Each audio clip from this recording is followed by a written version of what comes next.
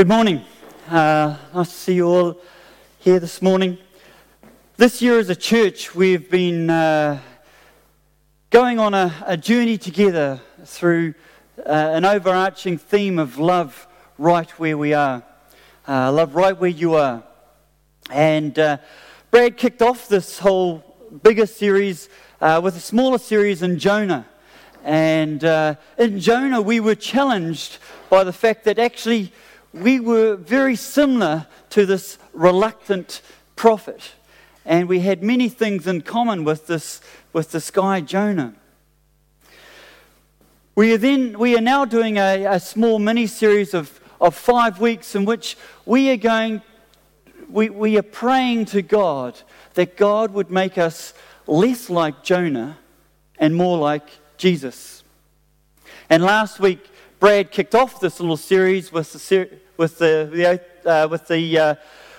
sermon on Open My Eyes, where we were challenged to put God's glasses on as we look at people around us. Today we are going on to the next prayer, and it's the prayer of God, open my heart. And with this in mind, I thought of this guy.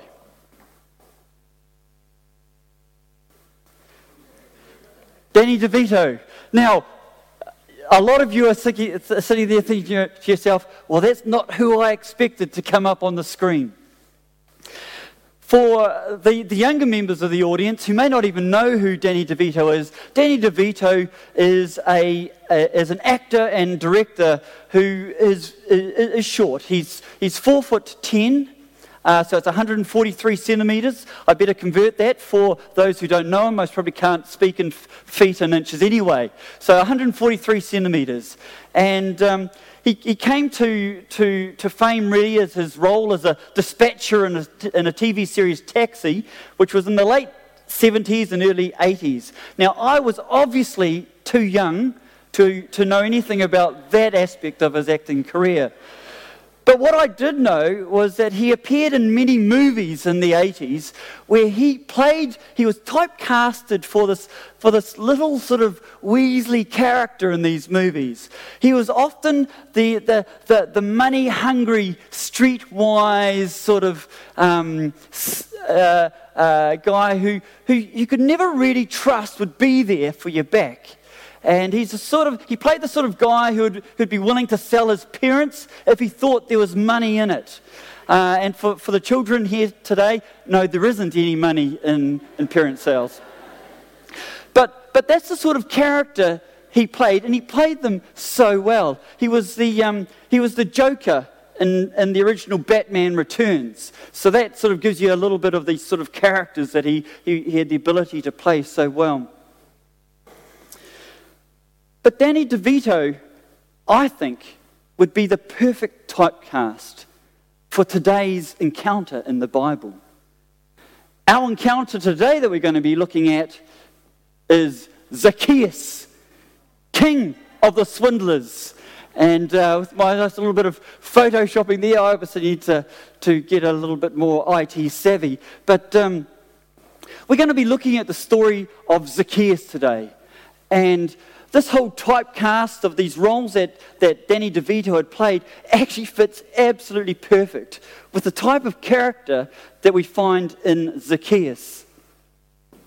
Now, Zacchaeus' encounter with Jesus is one of those really famous stories in the Bible, isn't it? Sort of everyone knows about the story of Zacchaeus, the short man who climbs the tree. You know, it's certainly within the church, but many people outside of the church would know of this story.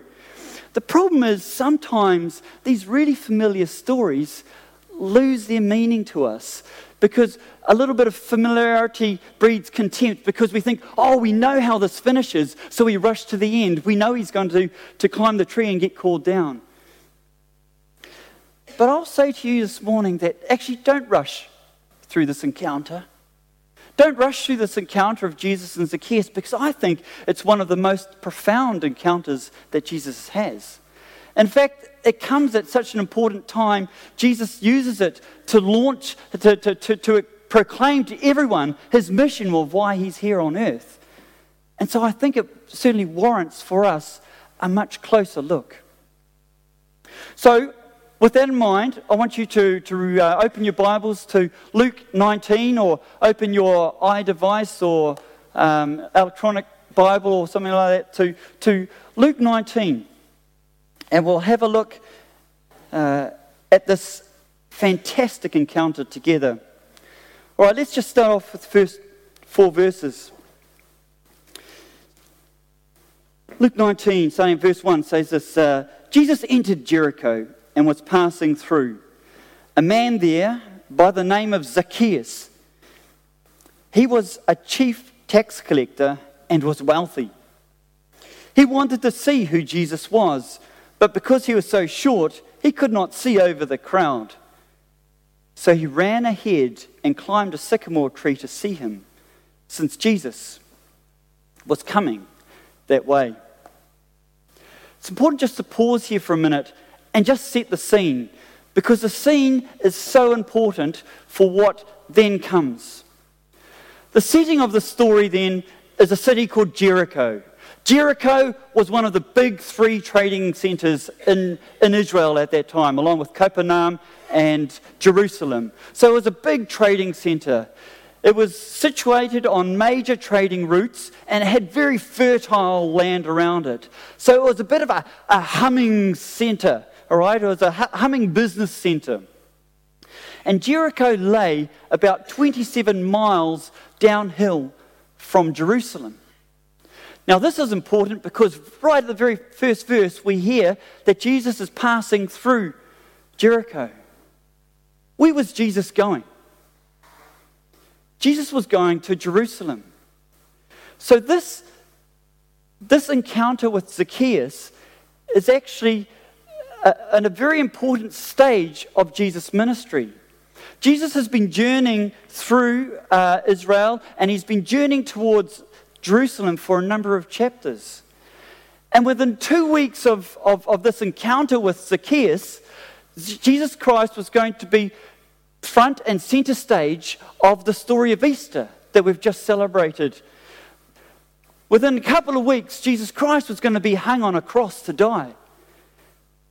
And within a couple of weeks, he was going to leave that tomb empty. So Jesus' earthly ministry was coming to an end. And this encounter with Zacchaeus is in many ways the climax of that. Because this is the last recorded personal encounter with Jesus on his way to Jerusalem. The other thing to note about the setting of this story is that Luke 19 comes after Luke 18. And Luke 18 is very much part of the same story. So when Luke, that Greek doctor, sat down to write his orderly account of the things that had gone by so that we would know with certainty the things that we believe, Luke 18 and Luke 19 was all part of one narrative as he was writing along. And Luke 18 has some very, very important encounters in as well. And one of the big encounters in Luke 18 is the encounter Jesus has with the rich young ruler. The story is that of the rich young ruler who comes to Jesus and he says, "Yeah, how can I have eternal life?" And Jesus sort of, and he basically replies to Jesus that, you know, he's kept all the outward religious rules, you know, do not commit adultery, do not murder, do not steal, do not bear false testimony, honour my mother and father. These I've all kept. But Jesus then went for the deeper commands that he couldn't keep. The commands of the heart, where Jesus identified to this rich ruler actually that he had this idol of money, and so when Jesus said to him, "Well, give away your money and come follow me," he couldn't do it because God wasn't his king, money was his king. And Jesus said to the crowd, it's so hard for the wealthy to come to God. It's easier for a camel to go through a eye of the needle. And they all said, "Well, who then can be saved?" And Jesus said, "With man, it's impossible. But with God, all things are possible." And it's in this context that Jesus continues his journey towards Jerusalem. And he's passing through Jericho. And he comes across Zacchaeus, the tax collector. Zacchaeus, man we find is short in stature. But Zacchaeus is the chief tax collector. Now, tax collectors back then were notoriously sly. They were notoriously people of bad character because they would take bribes. They would overcharge people. They basically had people at their mercy because if they refused to pay taxes, they had the power to imprison them. So it was easier to charge a little bit more and take a little bit for themselves and things like that. And so tax collectors were known to be a very, very poor character. Zacchaeus was a chief tax collector, which means that he actually had a whole cartel of tax collectors working under him, gathering the taxes. He was the ultimate creamer. They would pay the taxes to Zacchaeus, and Zacchaeus would pay them on to Rome after he had creamed off his amount.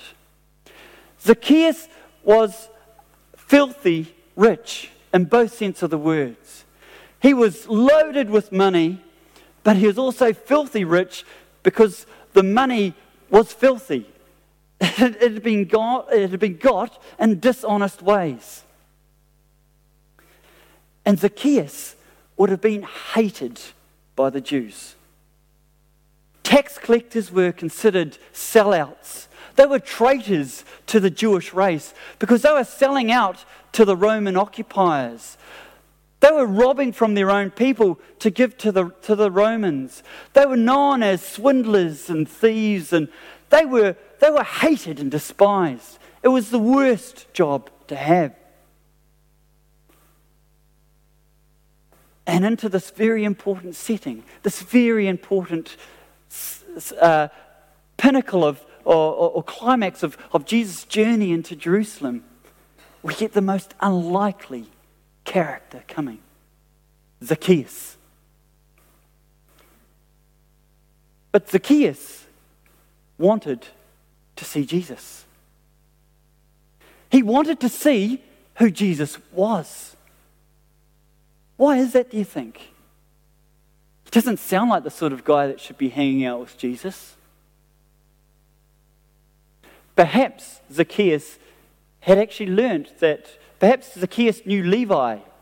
Levi was was renamed Matthew, as one of Jesus' disciples. Levi himself was a tax collector. Perhaps Zacchaeus has heard that this guy Jesus, he's a friend of the sinners and tax collectors. This guy Jesus is not like all these other religious rulers that were around that were full of hatred and judgmental. Jesus, perhaps he knew that Jesus was different. Or perhaps Zacchaeus just knew that he had to see Jesus for a reason he was not sure of. Perhaps there was a deeper longing in Zacchaeus that says, actually, perhaps all this money that I've got for myself, maybe it's not what's satisfying. Perhaps it's not satisfying me. Perhaps I'm still feeling empty. Perhaps I'm still feeling like I need more. We don't know. But what we do know is Zacchaeus wanted to see who Jesus was.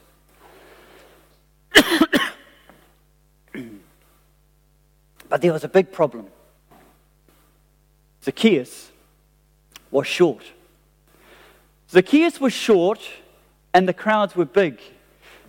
Just before we get into Luke 19, we've got a story of a blind man coming to faith in Jesus and being healed. And we've got the story of how he was going along behind Jesus, praising God. So I'm sure there was a big commotion as Jesus was coming into Jericho. And the crowds were wanting to see. But Zacchaeus was short and was unable to see over the crowds. Actually, can someone just grab me a drink of water because I'm about to... All right. Zacchaeus was short and couldn't see over the crowds. And there was no way that the crowd was going to let him in.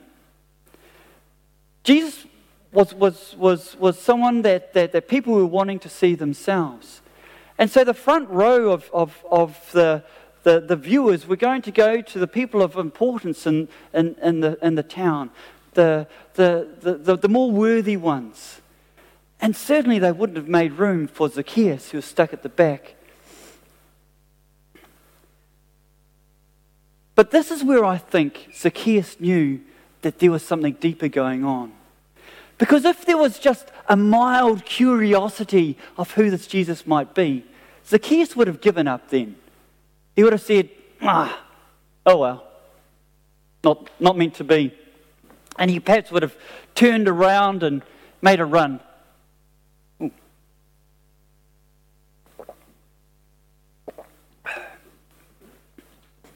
But Zacchaeus didn't go home. Zacchaeus did something that was completely off the chain for Jewish men of that day. He ran and he climbed. These are not normal behaviours, and certainly nothing a dignified Jewish man would do. But so desperate was Zacchaeus to see this Jesus, he didn't care. So he ran and he climbed the tree so that he could see. And let's rejoin the story. Verse 5 then says, when Jesus reached the spot, he looked up and said to him, Zacchaeus, come down immediately. I must stay at your house today. So he came down at once and welcomed him gladly. Don't be fooled by the simplicity of this encounter. Don't be fooled to gloss over it because it appears so simple. This encounter is full of beauty, because right from the very beginning, what happens? What does it say? When Jesus reached the spot, this was a God-ordained moment. This was a God-directed crossing of paths. Zacchaeus was wanting to see Jesus, but Jesus was seeking Zacchaeus. And when he reached that spot, Jesus looked up into the tree. And I ask you, what do you think Jesus saw? As Jesus looked up in the tree, he saw God's masterpiece. He saw a beautiful creation of God, a beautiful masterpiece of God. But a masterpiece that had been dirtied with selfish ambition, had been smeared with the love of money. A masterpiece that had been torn by deceit and dishonesty. A masterpiece which may have looked unrecognizable at a glance, but not to the eyes of Jesus. He saw Zacchaeus exactly as he was, lost and looking. And so he says to Zacchaeus, Zacchaeus, come down immediately. I'm going to your place. And Zacchaeus came down and welcomed him. This was not the social norm. It was a great honor to have a religious teacher or something stay with you for a while. But it was not the norm for a religious leader to ask to stay in someone's house. Particularly, it was not the norm to ask to stay in the house of a sinner. The religious leaders that would have been surrounding him in that town would have been cringing. They would have been inside, because in their mind to go stay at a sinner's house is to basically partake in that sin together with them. And even more, I bet you Zacchaeus hadn't tithed that money that he had. That lack of tithing would have therefore meant that all his produce would be unclean, and Jesus was going to eat that unclean stuff. What was he thinking?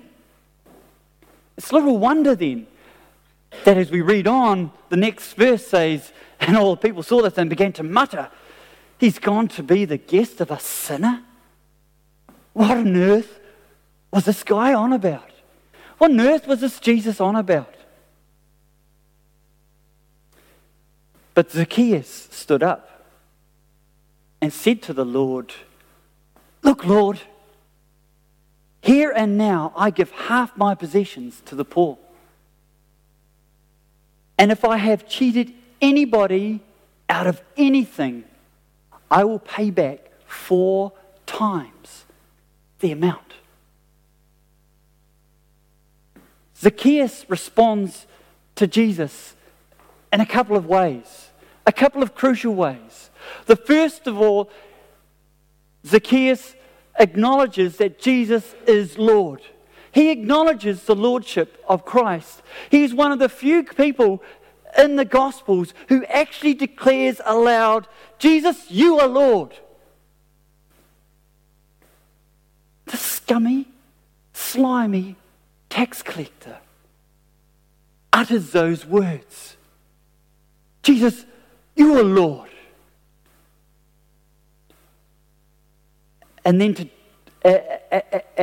to demonstrate what has just gone on inside of him, he says, "This money that I have, mate, it means nothing to me anymore, because I found the one true thing that really matters. Lord, right here and now, I'm giving half my money to the poor. I don't care about this God of money that I've pursued all my life, because I have you. And Lord, if I've done anything wrong, I'll give them I'll give them back 4 times the amount that I've cheated from them." Zacchaeus was going to have nothing left. But he didn't care anymore, because he had the one thing that really mattered. And he had Jesus. He had the one thing that he longed for, that he sought, the one thing that would make him whole. Jesus. And money, it means nothing.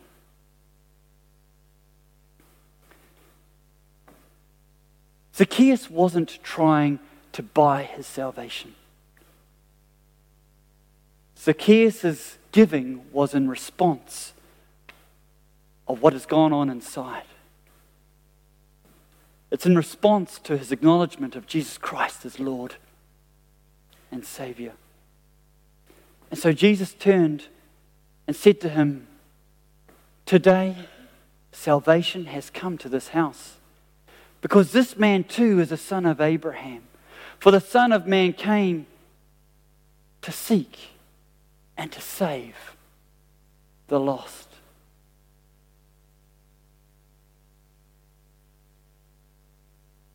The Son of Man came to seek and save the lost. And Jesus declares in a sentence his earthly mission to this tax collector, Zacchaeus, and the crowds around. And he says this is why I've come, to seek and save the lost.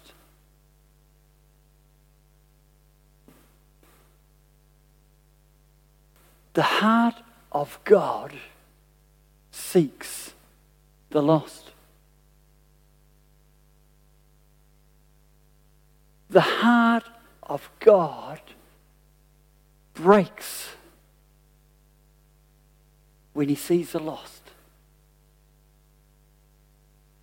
And the heart of God seeks them to bring them home. And that is why Jesus had come. That is why Jesus was about to go to that cross and die,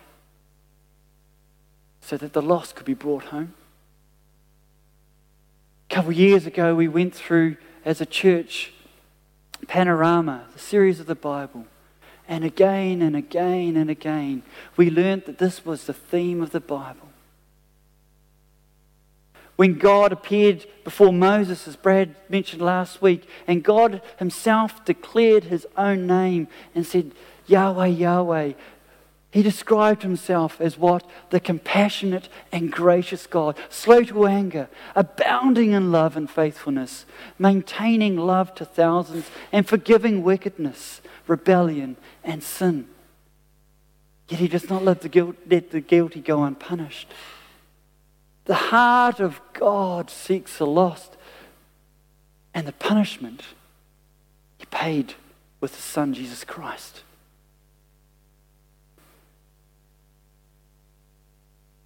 John 3:16 says, "For God so loved the world that he gave his one and only Son, that whoever would believe in him will not perish, but have eternal life. For God did not send his Son into the world to condemn the world, but to save the world through him." I have come to seek and save the lost. The heart of God seeks the lost. And that was you and me. And that is you and me.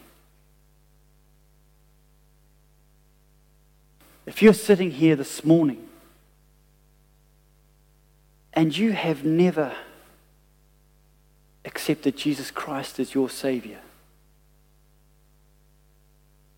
then Jesus Christ is saying to you today, come to me. I came for you. If you've been coming along to church to try and find out who this Jesus is, if you're wanting to look at who this Jesus was, then you are essentially having a Zacchaeus up the tree moment. And Jesus Christ is standing there looking at you and saying, come. Come down. I want to go to your house today.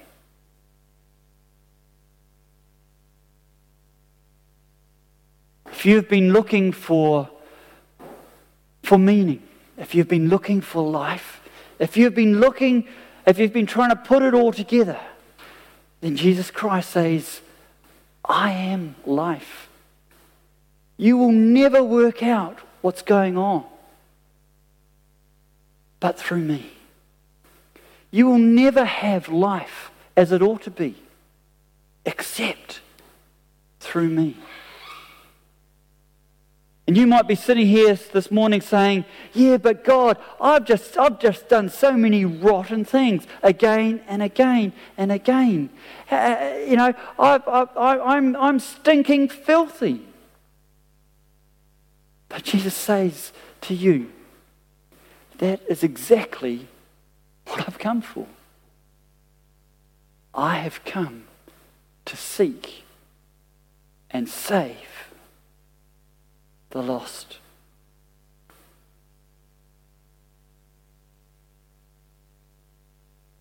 Don't wait any longer, but follow Zacchaeus and get down.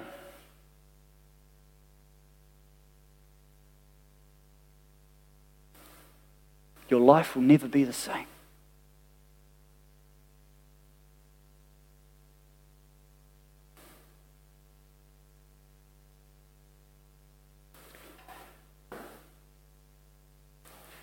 Zacchaeus was obviously, at first read, the biggest interaction going on in the story with Jesus.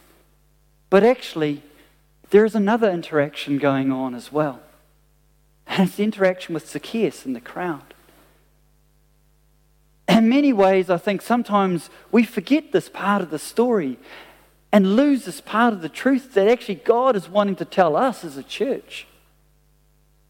Because in the story of Zacchaeus, there are two completely opposing responses to this tax collector Zacchaeus. On one hand, there was Jesus, who seeks and accepts the sinner.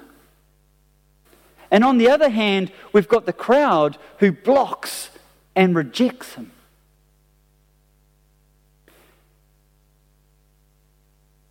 And I say, why do you think they had such different responses? Why was Jesus' response so completely opposed to what the crowd thought? And I think the answer lies at the heart of Jesus. Jesus had a heart that was in step with his heavenly Father. The heart of God seeks the lost, and that was Jesus' heart through and through. Jesus' heart beat in time with his heavenly Father. Jesus in his ministry days sort of declares that all I say to you comes from my Father. All I do comes under the direction of my Father. Everything he did was in the heartbeat of his Father, who dearly loves and seeks the lost. The crowd, on the other hand, though, is described quite differently in the Gospels. Jesus, when he speaks of the heart of the crowd, of the Jewish nation that were surrounding the time, he doesn't speak of a heart of flesh, a heart in time with the Father. He speaks of a heart that is cold, a heart of stone. He speaks of calloused hearts. These people, he says, have calloused hearts. In Matthew 13, he uses one of the prophets in saying, "For this people's hearts has become calloused. They hardly hear with their ears, and they have closed their eyes." That's how Jesus described the people. They were hard towards God and closed off. They were calloused. Now, calluses are something that I know something about. This is my foot. Oh, yeah. I didn't realize that we're going to have the exchange group sort of stay in. No, I've forgotten the name. It is exchange group stay in today because this might give a few nightmares tonight. I apologise to the parents. But this is my foot. I took a photo of it yesterday. Now, 2 years ago, I thought I should get myself fit, and I started to do some running. And as I was running to prepare for my first half marathon, my feet just basically disintegrated underneath me. They became kind of macerated and broken down, such to the point that when I ran my first half marathon, my feet were stuck together with super glue and tape to hold them in place while I ran. Now, over the last 2 years, by constantly running a bit, calluses have started to form on my feet. Now, I don't know whether you can appreciate that, but on my big toe and on the pad of my foot there, the skin has become quite hard. And now I can actually go for a run and not have my feet fall apart anymore because they've become calloused. Now, how does a callus form? A callus doesn't form overnight, does it? A callus forms by regular rubbing. A callus forms by regular, constant friction going on. And that's why I actually really like the way that Jesus uses calluses to describe the hearts of mankind, or men and women who are no longer listening to God, because over years of rejection of God's voice, calluses build up. And what might be good for a foot is not good for the soul of people. What might be good for a foot is not good for the heart of a person. Calluses build up when we start ignoring God's voice. When God tells us to get away from that sinful habit, and we say, "Oh, just one more time. When God tells us there's a way out over here, but we decide to say, well, actually, we might stay in this a bit longer. When God tells us, go speak to that person, and we say, who, me? No, not me. When God says to us, that person needs a little bit of love, and say, oh Lord, they know someone else more. Calluses build up on our hearts as we reject the voice of God. Over time, they build and build and build until we can no longer hear it all, and our eyes have been closed. You might be saying to yourself, I'm not like the crowd. I don't block people from coming to see Jesus. But the problem is, that's passive blocking. The heart of Jesus seeks sinners. The problem is that we don't need to block people from coming, because people are already blocking themselves from coming to the church. People always have already put the barriers up from coming to the church, saying that they are judgmental, they are harsh. Various comments that have gone around the media and things like that just sort of builds into the fact. But the truth is, saying that we don't block people from coming to church is not the heart of God. The heart of God is to seek the lost. And so should ours.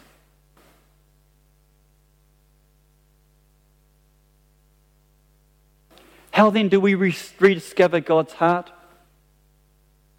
How can we get our heart beating back in time?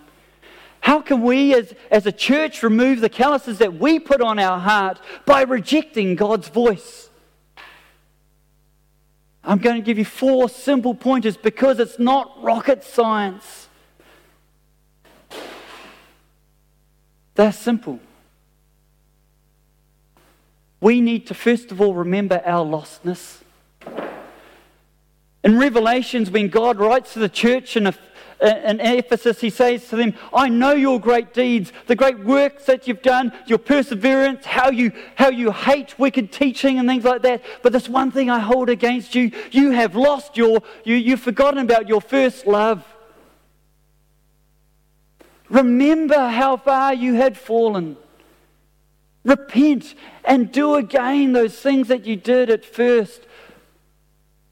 Fall in love with me again. Remember that you are lost. Remember that there is nothing beautiful about you before I came along and found you.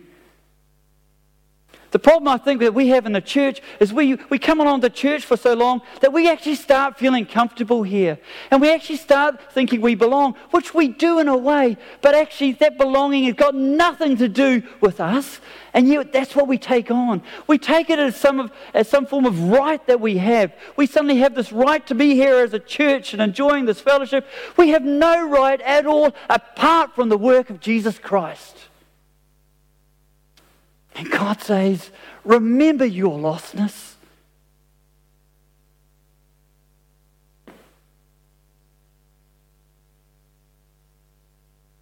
Remember your lostness and how far I've brought you.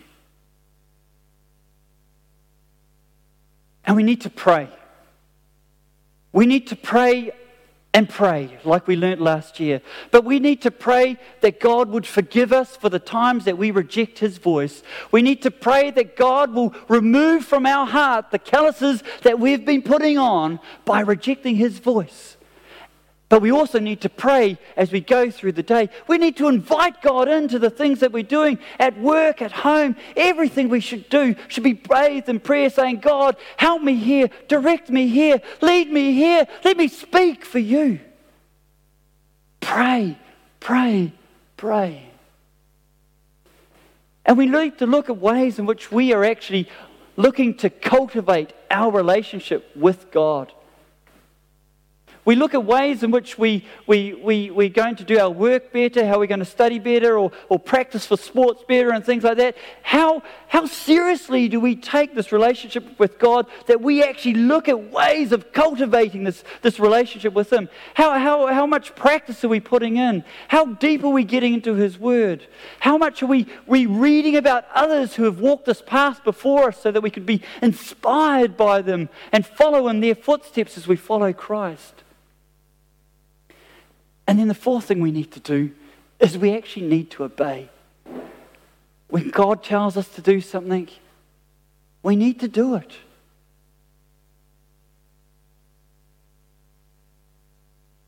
Nothing more to be said.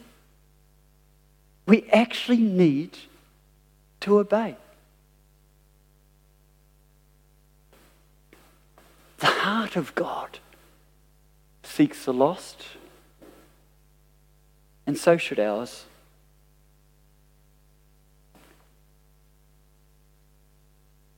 We're going to be having a time of communion now, and the band are going to come back on stage and lead us in a couple of songs. But communion is the perfect time to reflect on what we've been going through today. Because Jesus knew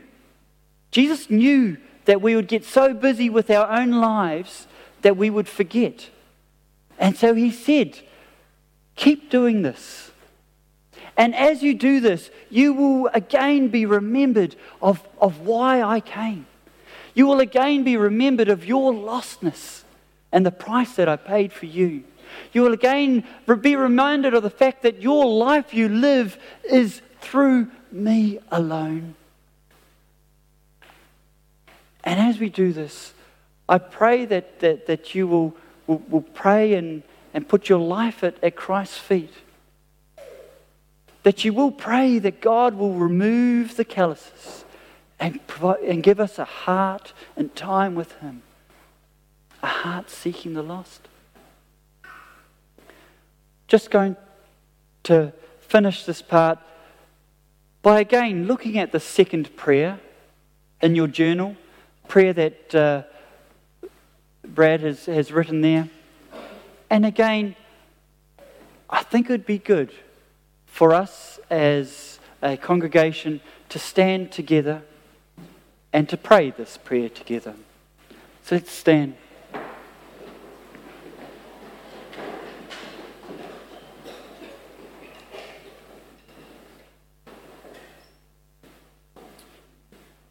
Father, open my heart. The sad truth is that often I simply don't care for those around me who are lost. I am far too much like Jonah. Lord, I confess I get distracted by my busyness, pursuing my agenda. Abba, would you please change my heart? Help me to love people around me like Jesus loves them.